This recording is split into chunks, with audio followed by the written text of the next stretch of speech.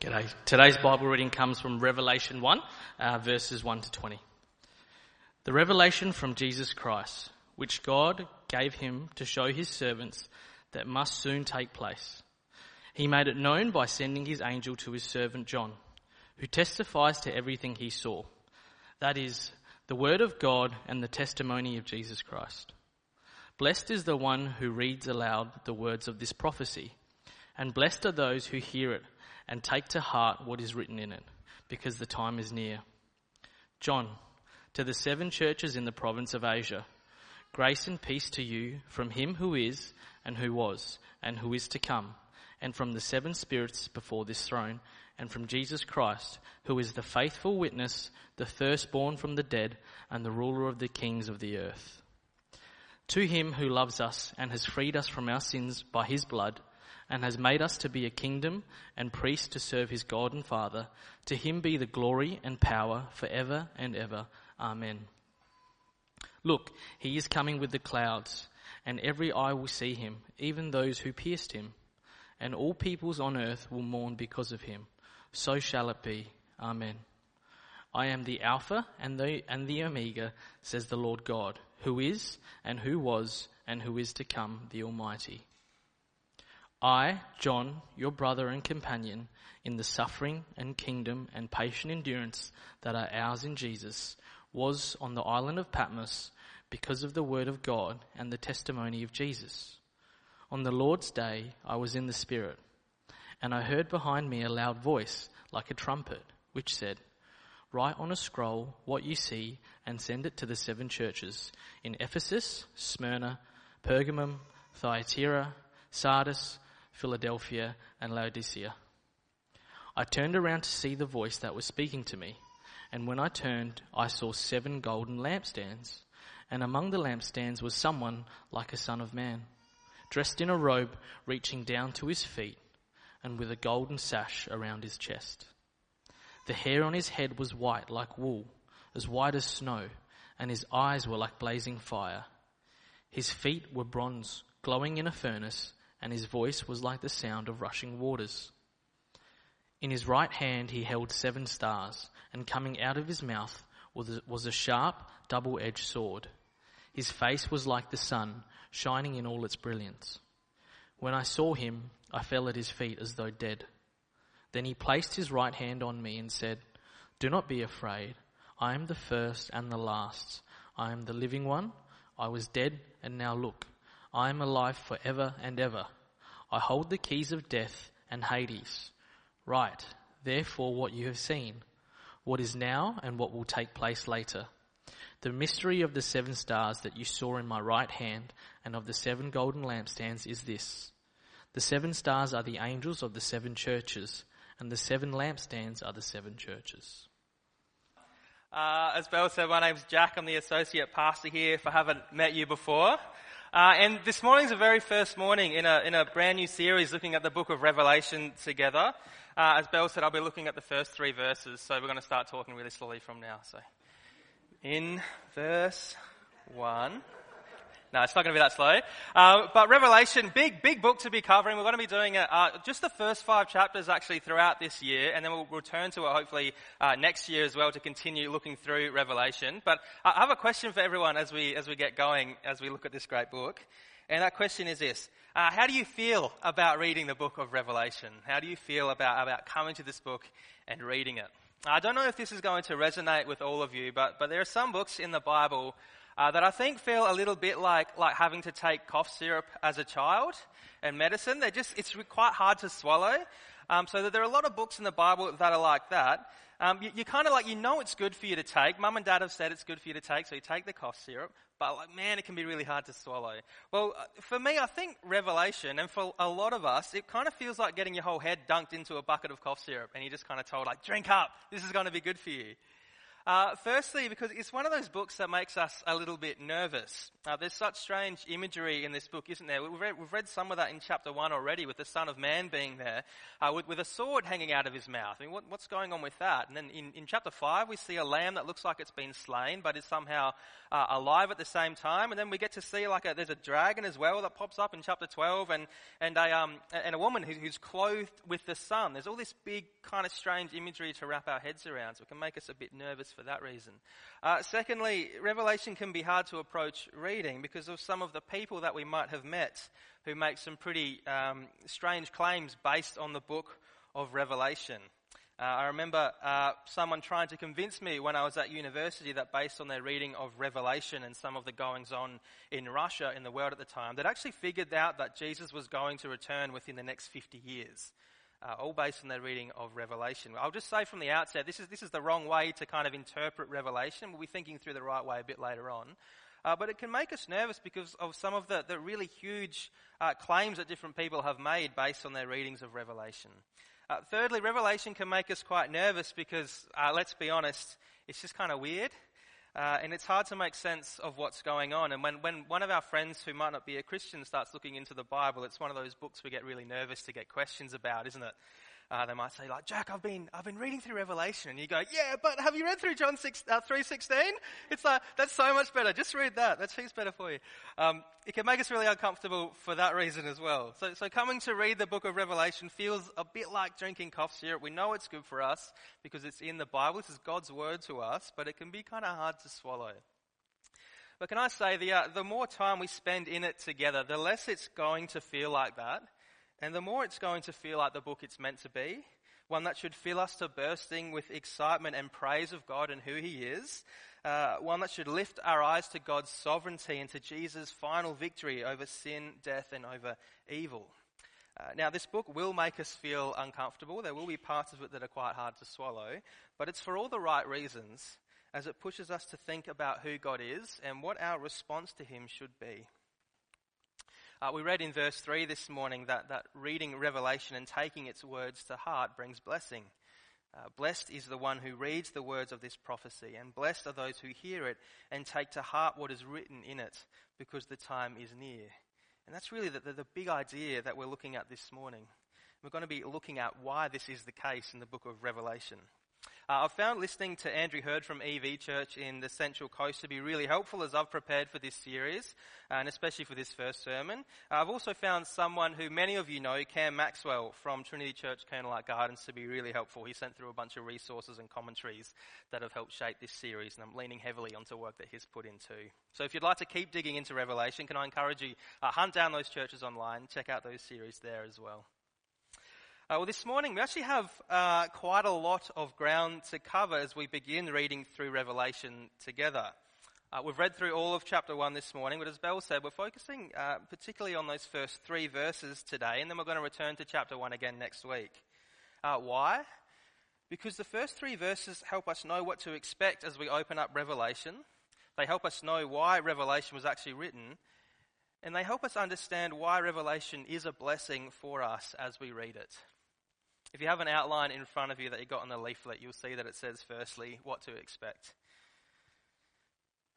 In the start of verse 4, we read that Revelation was actually written to a group of Christians in Asia, in an area which is now modern-day Turkey.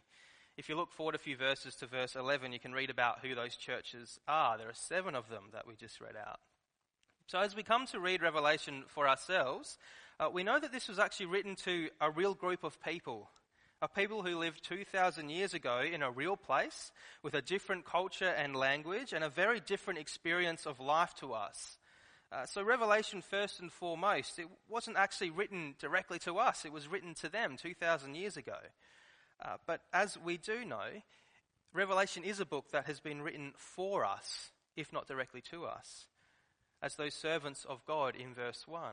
Who all of Scripture has been written for to help us know and live for God. So it is for us, if not written directly to us 2,000 years ago. But as this is something that was written to a group of people who lived within a different culture to us and were amidst very different life circumstances, well, we need to understand what it meant for them 2,000 years ago before we can understand it for ourselves. Why? Because Revelation cannot mean for us today what it did not mean for them back then. I'll say that again. Revelation cannot mean for us what it did not mean for them. Now, whereas this might mean that some of the language, the imagery, and the symbolism that exists in Revelation, it goes way over our head, this wasn't actually the case for those first recipients of the letter. God sent this book to a real people in a real time using language, symbols, and imagery that they would have understood really well and that would have made sense to them.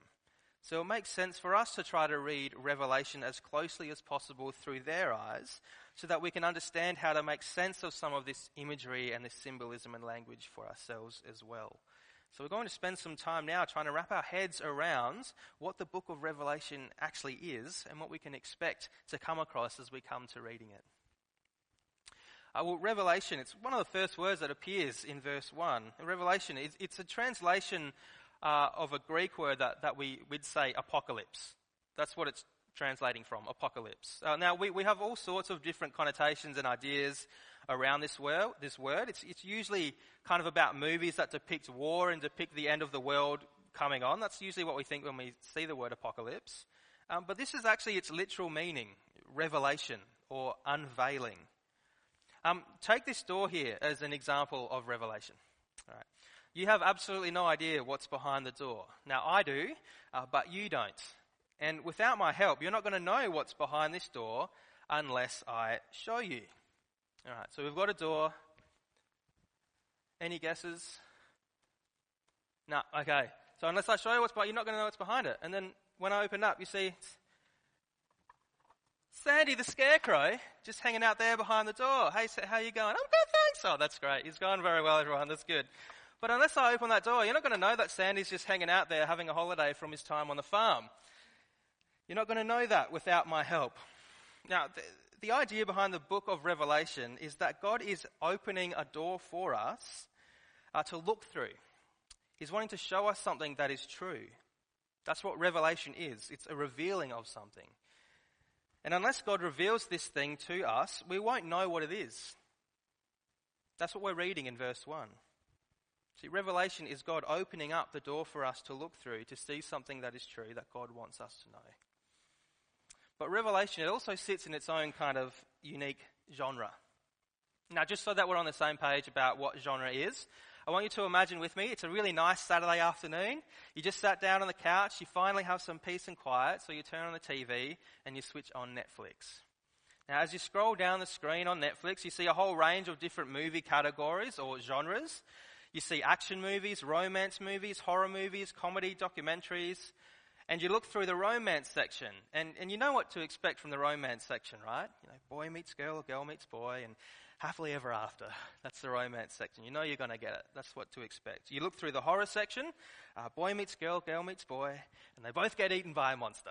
Okay, that's horror, right? You know what to expect. Or there's the action section, boy meets girl, girl meets boy, explosions.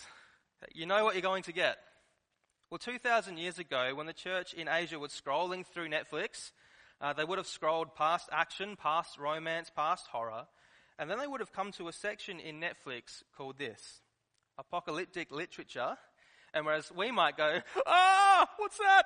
They go, okay, I know exactly what to expect with this. They would have done this because it was a really well-known category for them back then. There are other books like this in the Bible that they would have been familiar with in the Old Testament.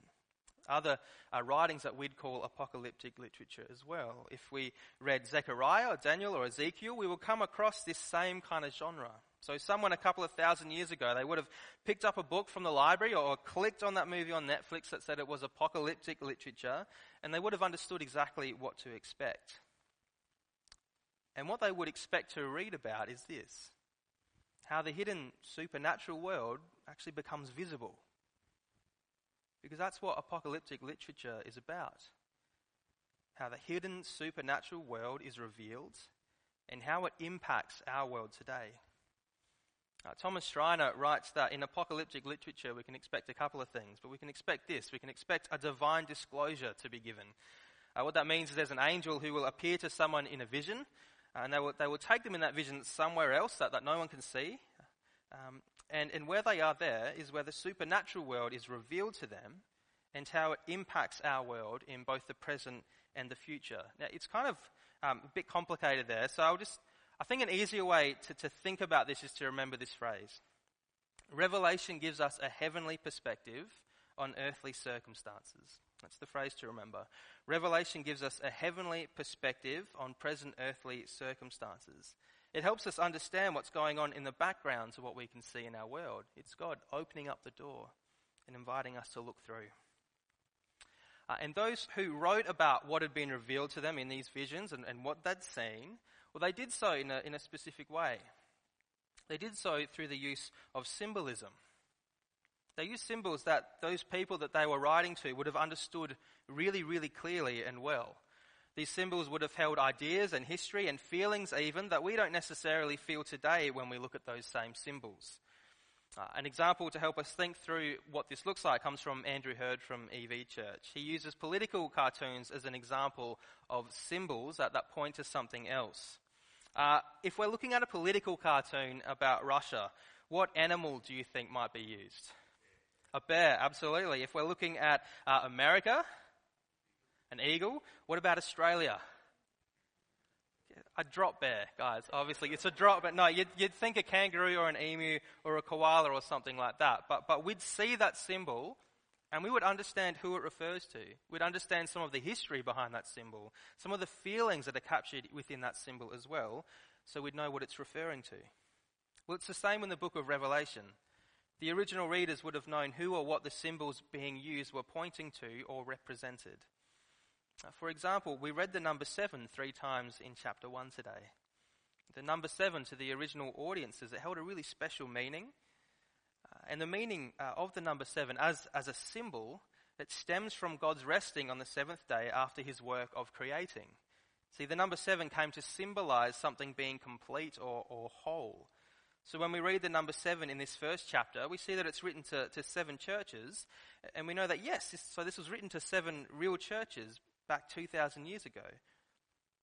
But we also know that it's symbolism. See, on another level, symbolically, this number representing wholeness actually means that this is for God's whole church to be reading together, not just for those 7 churches. There would have been way more than 7 churches in Asia back then.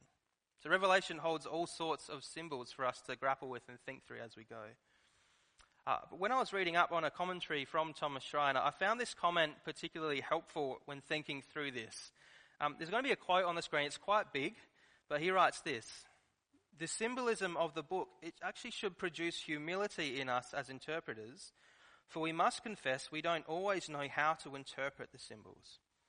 In any case, the most important background for interpreting the book is not the newspaper, as I said before, it's not the outside world and events that are happening in history, it's the Old Testament.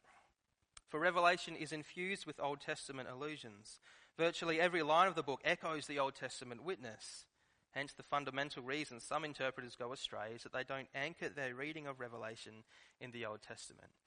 Now I think this comment is helpful because it points us back to Scripture, God's word, to help us interpret God's word and to do so with humility, recognizing that we need guidance to understand God's word from God himself.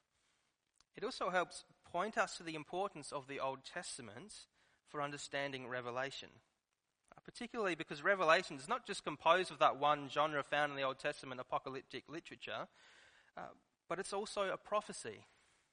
We read that in verse 3 today. It's a prophecy. Blessed are those who read this prophecy. Now, I won't talk about prophecy for as long as I did apocalyptic literature, but it's helpful to understand something about prophecy or prophetic literature. See, prophecy in the Old Testament, or prophets rather in the Old Testament, were the mouthpieces of God to his people. God would reveal through prophets how he was going to act toward his people and what they could expect. Now, it wasn't just kind of fortune telling, but which was God, the living God, letting his people know what to expect in the future from God and how he was going to act. See, when we read Revelation, we are reading the fulfillment of much of the Old Testament prophets as we go. So it's important for us to have a handle on some of the Old Testament prophets. So we'll be coming back to them throughout this series quite a lot. But we're also reading what to expect in the future from God when we read prophecy. Now, something that becomes clear throughout the Bible and in Revelation itself is that all of prophecy, well, it's actually fulfilled in one place, or fulfilled in one person, and that's Jesus. Later on in Revelation, we read these words in chapter 19, verse 11. We read this: "It is the spirit of prophecy who bears testimony to Jesus." It is the spirit of prophecy who bears testimony to Jesus.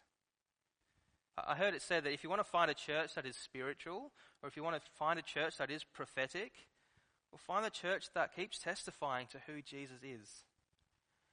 And why is this important for us to know about the book of Revelation? Well, it's important because if the book of Revelation is prophetic, then we can expect that Revelation is going to be all about Jesus. So Revelation is a book in which God gives us that heavenly perspective on earthly circumstances, both present and future, and it's a book that testifies to Jesus. This is what Revelation is. This is what we can know to expect as we read it as we go. And hopefully it's not going to freak us out too much when we come to some of that really big imagery. We've looked at what to expect and what Revelation is, but why was it written? Now, to help us understand this, we're going to look at point 2, brothers and sisters of the past. You might already know this, but it's really important to understand as we come to reading Revelation that the Roman Empire was the global power 2,000 years ago. And Romans, in the Roman Empire, they worshipped a multitude of gods. There was a god of everything. You sacrificed to different gods to have good crops, or to grow your family, or to keep you safe, or to win wars. You especially sacrificed to the gods to make sure that they didn't get angry at you and cause misfortune to fall upon your head. But Christians who lived in the Roman Empire, they didn't live this way. They worshipped the one true God, the Trinitarian God, Father, Son, and Holy Spirit. They followed and trusted in Jesus and Him alone. So if you were Roman back in the day, having Christians living amongst you, that was totally fine, that was cool, until you started to realize that actually they could be really offending your gods because they're refusing to bow down to them. And well, that's not good for business at all. That's not good for anything you had to sacrifice to your gods for. See, Christians were offending your gods, so you had to put a stop to it so misfortune didn't fall upon your own head. So because of this, Christians were persecuted, and really badly. We read throughout Revelation that our brothers and sisters of the past suffered terribly for what they believed about God and about everyone's need to turn to Jesus in order to be saved from sin and made right with Him. They were hated for trying to tell others about Jesus. And this theme of suffering and persecution, it comes up again and again in Revelation. Now, John actually wrote this letter, we read, in chapter 1, verse 9, after he'd been cast out onto a small island because of his faith in Jesus. And then just the chapter later, we read of a Christian called Antipas, a Christian in Pergamum, who was put to death because he followed Jesus. And then just on and on it goes in Revelation as we read persecution and suffering of Christians, all because they follow Jesus. But this helps us understand why Revelation was written and helps to draw some of that really big imagery in that we're reading. Because Revelation was written to help God's people understand what's going on with this opposition against God and the persecution of His people. Remember, Revelation gives a heavenly perspective on our earthly circumstance. It opens the door and helps us see what's going on. And part of the heavenly perspective we get in Revelation is of a great battle being waged between God and those who oppose Him. And we also see the fate of those who stand on either side of the battle. I'll say it again. In Revelation, we see that there is a great battle being waged between God and those who oppose Him. And we see the fate of those who stand on either side of the battle. If you want to look forward in the week, go to Revelation 12, and that gives you a really big picture of this. Well, Christians 2,000 years ago, they were feeling this keenly as they read Revelation because they were on God's side, and so they were feeling opposition. They were persecuted. But God wanted them to know that what they were going through, it wasn't actually a surprise. This is something to be expected. Because those who oppose God, well, they don't want anyone to be on God's side. So Revelation was written to God's people, to us, to help us understand the conflict against God and where we stand in relation to this conflict as well. That's only one reason that Revelation was written. And if it was the only one, that would be super bleak, wouldn't it? Kind of, hey, you guys are going to suffer. The end. But that's not all there is to Revelation. See, Revelation is also written to remind Christians of the greatest victory of all. A victory already claimed by Jesus. His victory over sin and death and evil. So that even amidst the trials of life, we might rejoice because our Saviour Jesus has already won the war. And it's all because of the cross. In Revelation chapter 5, which is the last chapter we'll be looking at in this section this year, we read of a scene unfolding in the throne room of God. And we read of a scroll being there with 7 seals that are holding the scroll shut. This is symbolic of God's redemptive plan in history to save mankind. But there's a problem. No one can break the seals, John sees. And so humanity remains doomed because of sin to remain God's enemies and to be cut off from him for eternity. And John weeps because it seems as though nothing can be done about it at all. Humanity is doomed. But then we read this from John. He says, one of the elders that was in the throne room says to him, "Do not weep. See, the Lion of the tribe of Judah, the Root of David, has triumphed. He is able to open the scroll and its 7 seals." So John looks and sees a lamb looking as though it had been slain take up the scroll, break its seals. And in the throne room of God, this new song just bursts forth as we read this. "You alone are worthy to take the scroll and to open its seals because you were slain. And with your blood you purchased for God persons from every tribe and language and people and nation. You have made them to be a kingdom and priests to serve our God, and they will reign on the earth." See, Jesus' victory on the cross means he won once and for all the victory against sin and against death and against evil. Jesus' victory on the cross means that any who trust in and follow him, well, they're on God's side now, and God will never let them go. They're purchased for God by the blood of Jesus, the Lamb who was slain. Jesus has won the ultimate victory, even though we read in Revelation that a battle yet rages. See, Satan continues to rage against God and to try to turn people against him. But while we see this battle raging in Revelation, well, we know all along as we're reading it that his fate is secured. It's sealed. He's been defeated. So it isn't actually a battle to determine an outcome. See, what we read in Revelation is that this battle is actually just the death throes of a serpent who's had its head chopped off, yet who continues to be dangerous for a while. That's what we see in Revelation. Victory is secure. So in Revelation, while Christians can expect the hard times they will face, well, we're also reminded of the finality of Jesus' victory, and we're called to stand firm in our trust in him. That will come up again and again. To persevere despite the trials we face, because we know Jesus has won already, and that we share in his victory right now, today, reigning with him as victors if we trust in him. So lastly, point 3, blessed are those who read. Imagine with me, you're sitting in a cafe when you hear a loud voice over the speaker, and it says this, okay, in 5 minutes, the cafe's going to fill up with a deadly gas, and if you breathe it in, you're going to die. Okay, it's a pretty bleak picture, but just bear with me. Okay, you've heard that message, so what are you going to do? You're obviously going to get up and you're going to run out of the cafe. You're not going to want to stay in there at all. You've got the warning, so you run. See, hearing something kind of results in an action, in a response to what we've heard, doesn't it? And that's what Revelation 1 verse 3 is getting at. Just park the deadly gas to the side though. That's what Revelation 1:3 is getting at. Blessed is the one who reads aloud the word of this prophecy. Blessed are those who hear it and take to heart what is written in it, because the time is near. See, reading Revelation is a blessing because it reminds us of God's victory. That's what we're reading of. His victory over evil once and for all, over sin and over death. And Jesus' place as that victor, as our king.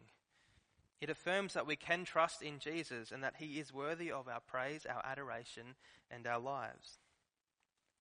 But it also blesses us because as we read Revelation, it helps us align our lives with our Saviour and our Lord, with our victorious King, when we take these words to heart and obey how God calls us to live before him in them, to stand firm, trusting in Jesus' victory.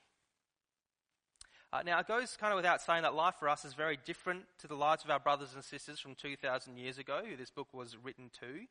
But the reality of what we read in Revelation, of the death throes of this serpent, of Satan, as he opposes a victorious God, it's still something that continues today. So just as our brothers and sisters of the past could expect to face things that will turn them away from God, well, we can also expect that to happen to us today. For our brothers and sisters back then, it was more often than not obvious what those things were. They were being persecuted. So if you trusted in Jesus, people would try to kill you. So it's kind of obvious what the danger is for you there. Though as we'll start to see in a couple of weeks, as we look at the letters to the churches, it wasn't always the case. But for us, it's not quite as obvious. See, on the road to Jesus as we follow him, it's unlikely to be something or someone jumping out onto the footpath and saying, "Stop following Jesus or else," that we're in danger of. Although it's definitely a possibility, but more likely than not here in the Western world, that's not going to happen to us. I think more likely what it will be are the voices from the side of the road saying, "Hey, you come over here. I've got something way better for you than Jesus, way better than what's down that road." And there are distractions all around us that could turn us away from God. We're going to spend time exploring what those things are in the coming weeks. Now, if you're listening to this sermon and you're not a follower of Jesus, well, there are some pretty big ideas that we've kind of opened up and thrown out there this morning. Can I invite you, please keep coming back to hear how we're going to unpack this book as a church. Because if there's one thing I hope that has stood out from this morning, it's that you have a God who wants you to know him and who wants you on his side, and that's what's best for you. So please keep coming along, and please ask questions. Ask myself or Carl or Lou or anyone on the staff team, or ask a friend that maybe you come to church with. Because these are the most important questions that you'll ever ask in your whole life. For all of us here though, right now, I'm actually going to set us some homework. We're going to start doing it right now. So I want you, if you've got like a phone that you can pull out and take notes on, I want you to pull that phone out and get the notes section up. If you've got a piece of paper and a pen that you can start writing on, grab that pen. There should be some pens just out there as well if you need to go run and grab one and use that. We're going to think through some questions together and spend some time reflecting on them for ourselves. The first question is this: what is the thing this week, this coming week, that might distract you from Jesus? What is it this week that might distract you from reading God's word to get to know him better and to take his words to heart? Because if Revelation shows us something, it's that Satan will use anything to distract us and turn us away from following Jesus, because he's going to oppose God with everything he's got. So now is not the time to just chill out and sit and relax. It's time to seek to take to heart God's words to us and learn what it looks like to live for him. So what is it that might distract you from doing so? That's our homework. How would you answer that question? It might be that this week you need to unsubscribe from Netflix until you get in the habit of spending some more time in God's word than in front of the TV. Maybe there's a gaming console you need to switch off and pack away for a while. It might be that you realize training or being involved in that sports club that you're in, it's actually starting to make it pretty impossible to meet with other Christians or gather around God's word. So maybe something needs to change there. You might realize that those extra few hours you're spending at work are actually cutting into the only time this week that you have to speak to God and get to know him better through his word. Or maybe there is some sin in your life right now that you just keep giving into that you need to bring to God because it's keeping you from coming to God when it should do exactly the opposite. What's distracting you right now from Jesus? I just want to invite us to spend just a couple of minutes writing that down on a piece of paper or in your phone, and then I'm going to pray to finish us up for this first sermon for this series. Let me pray to finish up. Heavenly Father, thank you that you love us, and thank you that you speak to us, and we thank you for the book of Revelation. Thank you that it helps us align our lives with you. Father, we ask that you would help us to learn what this looks like, that you would help us get rid of those distractions that keep us from turning to you and sitting under your word. We pray that our time in Revelation this year would grow us in our knowledge and our trust in who you are as our loving, powerful, victorious God, that this would be all for your glory. Amen.